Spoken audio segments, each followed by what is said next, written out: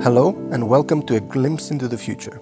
My name is Rigas Hadjilakos, and in this podcast series we explore with some of the world's leading experts how new technologies and ideas can help us shape our future. In this week's episode, I talked to Dr. Jagjit Singh Rai, head of the Center for International Manufacturing in the University of Cambridge Institute for Manufacturing. Dr. Singh Rai is also a member of the World Economic Forum's Council on the Future of Production. So Jack, thanks a lot for taking the time for this interview. Would love to hear from you a bit, if you could set the scene right now in terms of the digital transformation in the world of manufacturing and supply chain. What is actually happening right now? Well, I believe we're at a cusp of a major digital transformation in manufacturing supply chains. We're witnessing data now being available that's connecting the end-to-end supply chain, so data from consumption right the way through the logistics supply chain that serves that end user. Perhaps we can call that informed logistics, all the way through to the digital factory with new digital production processes.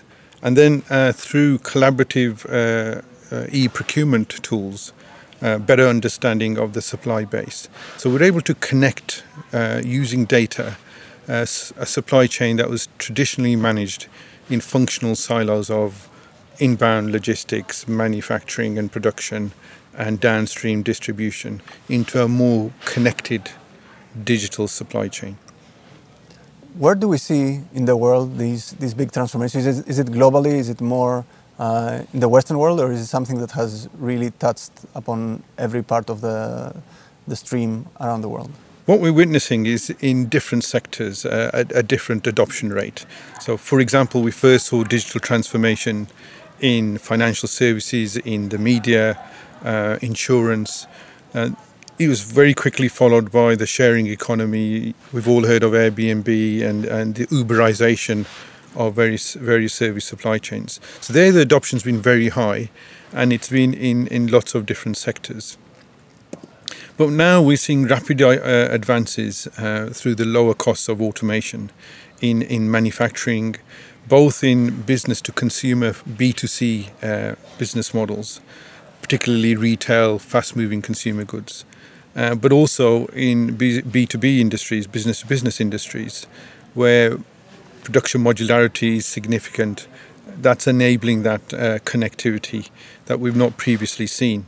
Looking further ahead, I'm seeing new manufacturing models, new production models of manufacture to order close to the point of end consumption or closer to the point of end use becoming more prevalent with the advances in 3D printing, for example. How would that work? Is that something you see in the next 10 to 15 years of being possible, of being quite mainstream, or is it still going to be niche in 10 to 15 years? I certainly see it as being niche in the first few years, but where I see it coming into mainstream is where there are significant advantages of producing closer to the point of consumption. So we see this, for example, in healthcare, in cell and gene therapy type business models, where the need to harvest cells and then replace them in the same individual and clearly very personalized means that producing centrally at scale makes less sense, and producing right to the point of end user consumption more likely a scenario. So I see it progressively taking hold in specific sectors where customization and personalization is important. And how does that look like for the ecosystem around, for the people working in manufacturing and supply chains? How is the disruption for them? The consumer seems easier to imagine, but how does the rest of the ecosystem get impacted by this transformation? Well, one of the very interesting observations I've found is that big business is experimenting, and they don't quite know what the final end answer is going to be. So they've got experimentation in the digital factory, they've got experimentation in monitoring products through the logistics chain, they've got experiments looking at monitored product use once it's with the end user or consumer, and indeed maybe even monitoring post-sale where we're looking at the health of maybe a refrigerator. Is it working in the way it was intended to use? Or the health of an individual, for example, in terms of diagnostics. So those are a series of experimentations I'm observing. But going back to your question on ecosystems, I can imagine a world where communities of users are seeking that connectedness. So I can see, if I take the healthcare patient communities looking at outcomes, health professionals being involved in areas of the supply chain they would normally just assume as an input. We can see the regulators being more proactively involved in innovation. So the ecosystem will become much more networked and involve a much more varied group of stakeholders. And perhaps most interesting of all is I see end user participation in terms of product design and the feedback of product use and efficiency and functionality taking precedence over. Currently we look at efficiency within factories rather than efficiency of outcomes. So digital will allow that visibility of how the product is actually used in the field. That sounds really interesting and promising. Are there major fears in your mind about this transformation, major concerns, things that we need to look out for and take action now so that they don't materialize? Well, in our council work on the future of production, we've been looking at a number of these transformations. And one of the key aspects perhaps to consider is how comfortable we are with information transparency right through the supply chain. So, for example, consumers are sort of getting used to manufacturers understanding their consumption behaviours.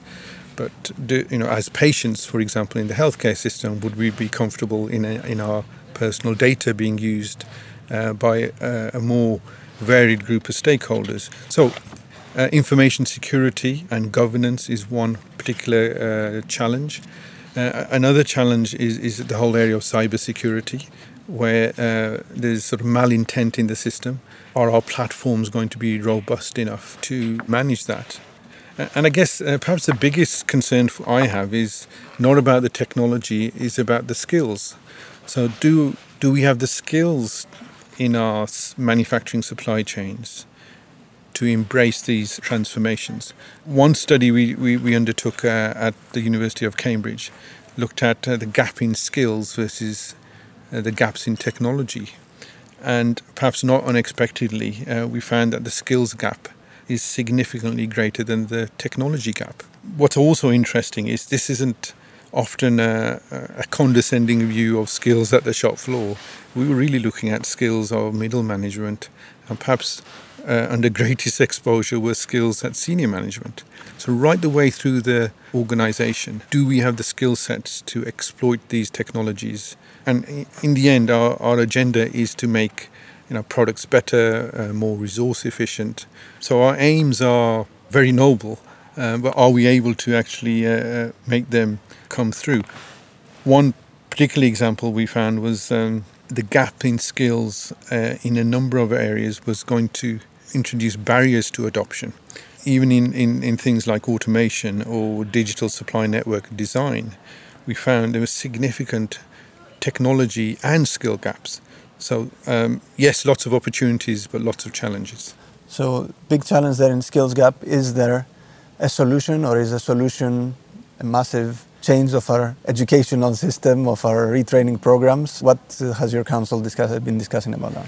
Well, over the last 2 days, we've been talking about, and often we talk about the circular economy, looking at resources. But perhaps we should look at the circular economy in terms of human resources. I think no longer can expect, if we ever did, that we go to university and pick up the skills for life. But actually it is going to be about continuous retraining, embracing these new technologies. And this word experimentation I've seen come up time and time again, where actually by doing we learn, and it's perhaps less textbook and more about real innovation and learning from the innovation. So if you had one recommendation coming from here, from your discussion in the annual meeting of the Global Future Councils, moving on to Davos, to the decision makers of this world, what would it be in terms of shaping the future of production? Would it be to experiment? It certainly would be to experiment, and it would be to embrace these disruptive technologies.